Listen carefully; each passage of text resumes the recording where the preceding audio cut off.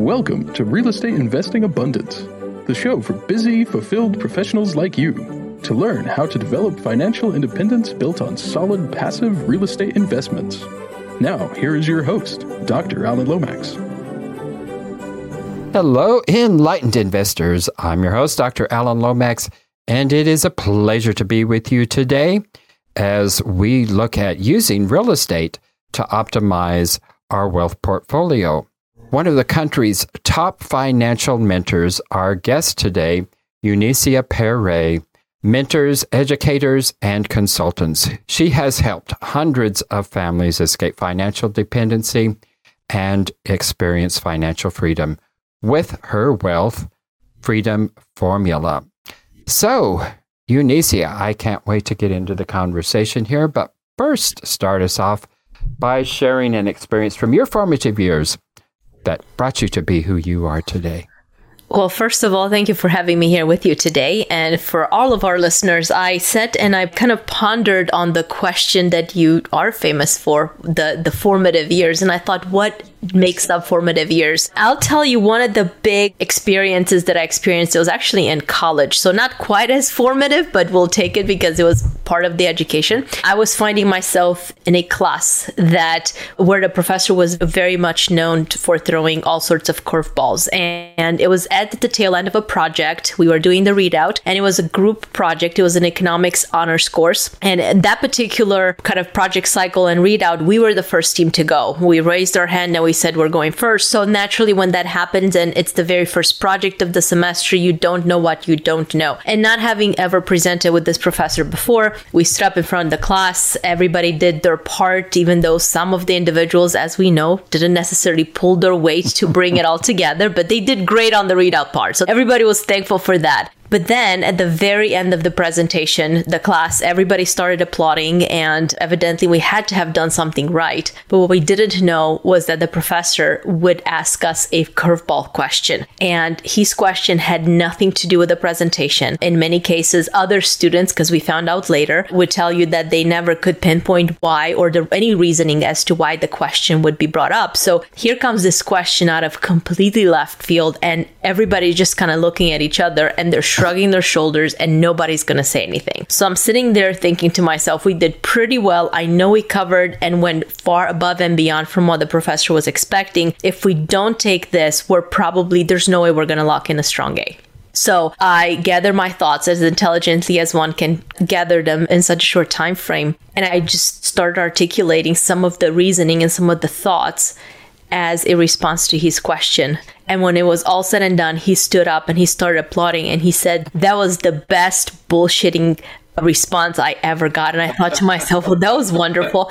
And he said, while it was completely a bullshitter kind of response, it was full of thought, logic, and it was well thought out to the point where he said there was no right or wrong answer, but it was done so eloquently that congratulations, you guys locked in 100. And that was not something that he normally would award for such a project. So the big lesson learned out of that was that oftentimes individuals, it doesn't matter who we are, we will have the tendency to get paralyzed when something comes at us that we're not familiar with, or it's not something that we're used to. And if we are willing and bold enough to step into that unknown space, you never know what can happen. For me, it wasn't just locking in the A for myself and for the team. It was also starting to really get recognized and known within the broader university community for some of the thought leadership that I had done in other classes or shown in other classes as well, but perhaps not quite as bold. And so it really does pay to step into the field of unknown sometimes.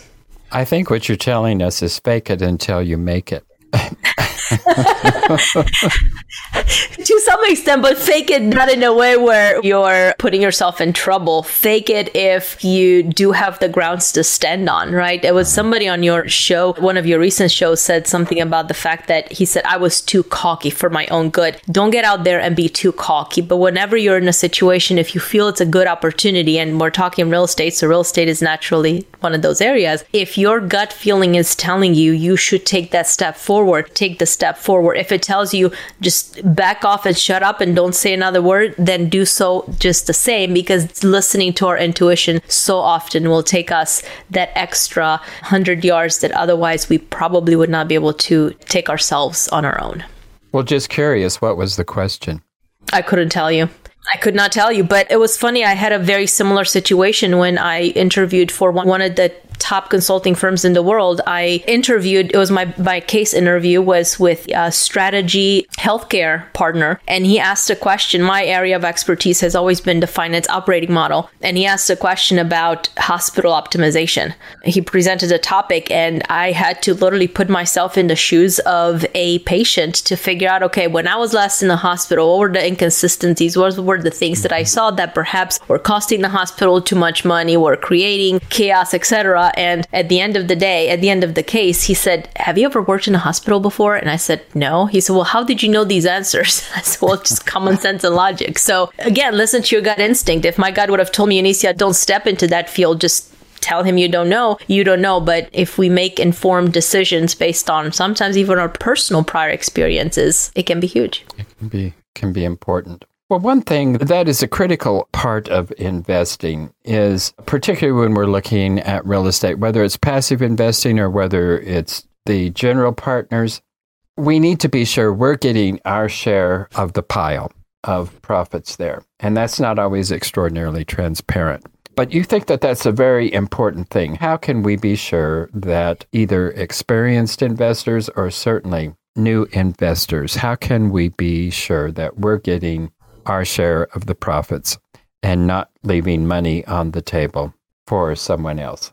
Well, that's one of those questions, Alan, that takes us into a territory that I'm not directly an expert on. Obviously, we want to make sure that if you're in any sort of investments, real estate or otherwise, especially if it's something that is creative and there aren't contracts already in place, make certain, it's very important for people to make certain that they do have a conversation with an attorney. The other thing that I would say is absolutely huge, and this is part of what we actually do as part of really being the quarterbacks for our clients when it comes to this notion of creating wealth, is making sure that you know who your partners are.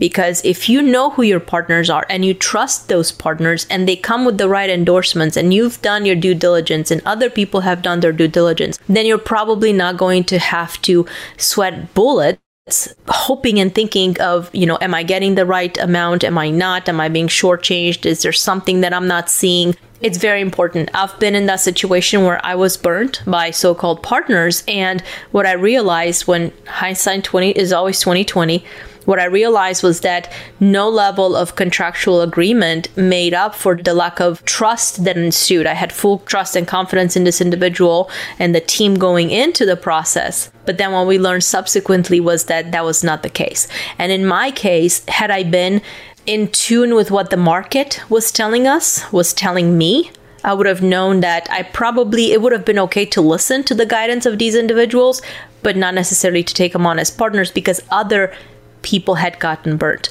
And funny enough, it actually happens to be a real estate investor. And so it's those kinds of things where it always pays to be educated, always pays to have the right team on your side. And especially with the market the way that it has been, it seems like everybody is doing something real estate. So more than ever, I tell my clients, if they want to be invested in real estate, which I feel is a wonderful way to grow wealth, we need to make sure that they're in partnership with individuals that they know, like, and trust, very importantly, so that they don't have to lose sleep at night over questions that really should not even be there if those three elements are there from the get-go. We'll be right back after a brief announcement. Are you a busy professional, passionate about the work of your calling, yet realize that even though you love what you are doing, you're exchanging your time for money? You know that if you were to lose the ability to exchange time for money, your financial well-being will be in jeopardy. If you can relate, I have great news. Steed Tucker Capital is an investment company designed for professionals to develop financial independence built on solid passive real estate investments. Remove the anxiety of an uncertain financial future and go to steedtucker.com. Get your free one-page 10-step guide to passive real estate investing. Well, there's a lot of options in the investing world. How is it that you work with your clients to help them to get a better grasp and a better understanding of what the viable options are for them? And they're going to vary from person to person and situation. So how do you work with clients to help them unlock that? 100%. That's a great question. One of the big things that we do in working with our clients is we don't ever focus on a specific strategy or guiding them towards any one specific thing that they should be focusing on when it comes to building wealth. What we do rather is we truly understand the client. And that's not something that a lot of financial people can say, because the goal of the financial services industry is to bring money in so that that money gets invested through the traditional financial vehicles. What I realized early on in my career working with individuals one-on-one was that it's not just about where they invest their money. It's about what makes them feel comfortable, right? Life is too short. And what good is it that we're amassing millions of dollars if we don't have the freedom to be who we are, and if we don't live at peace with the decisions that we've made? And so part of that, actually, as basic as it may be, it actually translates into the way that our money grows.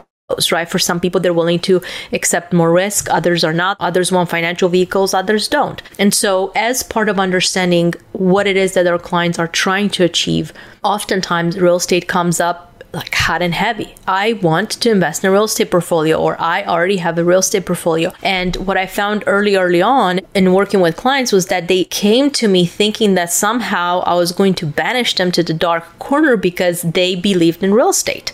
Because what had happened before was every single financial person I always spoke with said, if you want to invest in real estate, hard assets are not the way to go. You shouldn't have a brick and mortar. You can invest in real estate different ways, but that's not what was at the core of their human being. And so they would kind of say, and I have this small real estate portfolio. And I'm thinking, why are you shrugging? Like, that's a good thing, right? It helps with taxes. It helps with growing multiple different types of income and ultimately building wealth. And so what I found is that by truly understanding where clients are coming from, then we can have more strategic discussions depending on what it is that they want to do. Sometimes we can help them. And if we cannot help them, we've built a team of very strategic business partners, people that we like, know, and trust, people that we've done our due diligence, our clients have done their due diligence on. And those are the individuals that then can help our clients get a sense of, hey, I'm comfortable with the decisions that I'm making because I know that I've got the right people to implement it, and they never should feel banished or put in the dark corner. So that's kind of how we go about clients and helping them decipher what is right for them. Yeah, that doesn't surprise me that many people come to you a little bit sheepish about sharing the fact that they're real estate investors, because in 99% of the time, a financial advisor, if they are talking real estate at all, they're probably talking REITs, which are okay, but it's not, in my opinion, the best way to invest in real estate, and probably the lowest yields you're going to find in real estate. So it's refreshing to find a financial advisor who has a much broader perspective on that. Well, you say you don't have a specific strategy for your clients, but you do have methodologies and approaches that have been successful for clients over time, and you share with them those various different methodologies. So what are those methodologies for long-term financial success?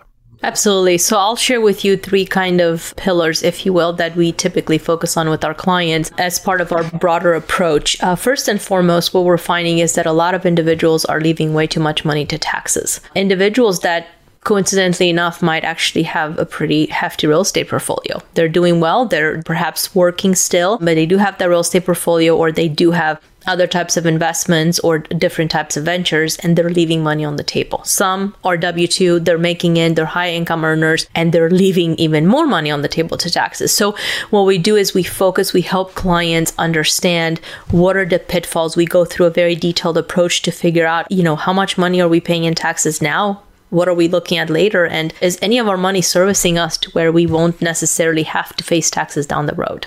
in conjunction with that is how do we minimize our tax exposure for the current year? Because that's something that a lot of individuals, unfortunately, do not know that they have access to. And just because they work with a CPA or a tax pro or a bookkeeper does not necessarily translate into savings year over year. So taxes is a big thing that we do in working with our clients because we've identified it to be one of those blind spots. The other thing that we work with our clients, oftentimes they don't know that they have options. And because of that, their portfolios are not optimized. They might be in some of the most expensive financial strategies or financial types of portfolios because nobody has advised them that, hey, you might have an option outside of your super expensive 403b or 401k or any sort of retirement plan. Not to say that they shouldn't take advantage of the employer contribution or employer matching, but rather to say, how can we maximize the extra money that we want to put forth and where should that money go? And then a big question as part of that pillar is, how much control do you want over your money? Do you want to have control of your money, or do you just want that money to be there for when you're going to reach retirement and IRS is going to say, congratulations, you are now retirement age, you get to choose and use your dollars? Especially for folks that are in real estate, they want that flexibility, right? If an opportunity comes up, you want to know that you have options. You want to know that you have access to your money. But if the money is locked down and it's not accessible to you, or it's accessible at fees in excess of taxes, is that the right answer? And so we help clients find that freedom when it comes to how the money comes and works for them. And then last but not least is there's this golden age, right? When we all want to perhaps not retire, but no longer work for money. And for most individuals, they kind of fall into one or two categories. Category number one, they love to retire early, but they don't necessarily know what it will take or how to get there. So we work with those clients on putting together a game plan that's going to optimize their income in retirement from whatever different income sources that we're looking at. Of course, retirement, real estate being a huge component for most people, or for many. And then the other category is individuals that they have worked hard and they are perhaps within that 5 to 10 year from retirement, and they have these numbers in their head, right? They're thinking, well, if I could only bring in this amount of money per month, I'll be fine in retirement. But guess what? They don't have the confidence that that is even an option. And so what we do with those folks is we work it backwards again, but for them with a little bit of a different slant, to show them how the wealth that they have built can actually help them maximize income in retirement. And then we look at what are the different options from that standpoint. And oftentimes what we find is that if individuals have done something for themselves, have started investing, have invested in themselves, in their financial future, in most cases, they're going to be in a better position than they initially thought. But that requires a mindset shift in order to get there, because the same way that the money grew is not the same way that they're going to be taking it out in retirement. And so those are kind of the three major things that we work with our clients on. And we found that when we pull them all together, the clients get the sense of relief because they know that just about everything that touches money has been addressed and no stone has gone unturned. Well, that sounds very impressive, because I know a lot of people getting to 5 and 10 years from retirement oftentimes are very, very surprised when they get to retirement to realize that a lot of that retirement income is taxed and they were not counting on that. And if they, even 5-10 years out from that, you can prepare for that. If you wait until you retire, sometimes it becomes much more difficult to adjust to that. Right. And not to say that it cannot be done. It certainly can, but the costs are higher and the level of strategic planning just goes through the roof at that point in time, because any specific move can easily have a huge impact on current taxes. And so we don't want clients to pay unnecessarily on the tax side when the whole idea is how do we minimize it. So it's doable, but it's much, much harder for sure. Sure, certainly. And of course, all financial planners always tell us start early. But I didn't. I was very satisfied in my career, and I was not too concerned about what comes after that. So I didn't. But yes, everybody should start early. It makes a big, big difference there. But what are some of the immediate steps that individuals can take right now to give them a sense of empowerment over the growth of their wealth? First, I would say every single person has that thing, that one or two things that they know that they should be doing. They've had that inkling that I should be talking to someone, or there's an opportunity, or there was an opportunity to do something with the money, is listen to your gut instinct. If your gut instinct is telling you that you should be doing something, take action on it. Make sure that you surround yourself with the right team and really start doing something. Not taking any action is just going to procrastinate and make it worse and harder to start actually doing something for yourself. And on the opposite side, the sooner you're going to start doing something, taking action, the easier it's going to be to increase the table stakes and as a result, see your wealth grow that much more. Well, Eunicia Pare, you have a great deal to offer individuals. So tell us, how can we take advantage of that? How do we get in touch with you? Absolutely. So we are on just about everywhere on social media. You can find us under Empowered Financial Planner on Facebook, on LinkedIn, or under my name, Eunicia Pare, on LinkedIn and on Instagram. And then, of course, you can also go to our website, www.empoweredfinancialplanner.com, and you can just message us there, and it would be our pleasure to make sure that we address your questions. And if there's an opportunity for us to be of support, it would be our pleasure to do so. Sounds wonderful. Well, Eunicia, we have time for one last question, and that is, what was one of your most difficult setbacks in life, and how did you come through that time, and what was the big lesson you gained from that? I'm not sure that I would necessarily call it a setback, but something that came to mind earlier was an incident from early on in my career where I found myself caught in between two leaders. One was a technologist, so strictly technology, and the other one was a strategist. And both of them in their respective roles managed to upset the client. The CFO was ultimately sponsoring that particular project. And in my role, I was leading one of the work streams which had multiple projects underneath it, and one of my colleagues was handling another work stream. And all of the work streams were really looking for the guidance that was set as a result of the work that myself and my team directly were doing. And the intrication came with the client asking those two leaders, why aren't all of the teams marching in the same order that my teams were marching in? Because if they would have, then the stakeholders from within the company would not have been as tasked with additional meetings and whatnot on their calendar. And so, of course, as any good leader would do, they should have kind of assumed responsibility, but instead it came tumbling down like a ton of bricks on my head, and it somehow became my fault. So because I knew that it wasn't my fault, I started presenting the situation so that they understood what we were dealing with and why really the client wasn't necessarily right. But, we could have been doing, the other team could have been doing things a little bit different in how we were going to go about it. And next thing I know, I got a call from one of my mentors who said, Eunicia, why in the world did you try to argue your case? And of course, being very junior in my career at that point in time, I thought, well, if I was not at fault, why would I have to say, just bow my head and say, absolutely, I assume responsibility? Because we had tried to instill this level of order across the different work streams. And the fact that the other leaders weren't taking it on was not something that I can take responsibility for. And my mentor said, Eunicia, you are one of our rising leaders. You are an exceptionally smart individual, but here's something that I need you to learn. I need you to learn to bite your tongue when somebody accuses you and just ask for more insight. Ask them if they could provide examples so that you can internalize them and then be able to provide a solution. And I thought, that's complete a bunch of BS. Why would I do that when we already know the solution? And it was one of my mentors that I love, and she's just been amazing. And she said, Eunicia, just trust me. If you do this, you will get so far ahead. And I remember years and years and years later, when I was in that position, giving my coachees and my mentees that same guidance. And every single person that took that guidance of just, when you get feedback, internalize it and see what's good, and what's bad, just leave it behind. But what's good, even if there's just a breadcrumb in there, it could help you truly excel so much faster and so much further ahead. And so I've taken that.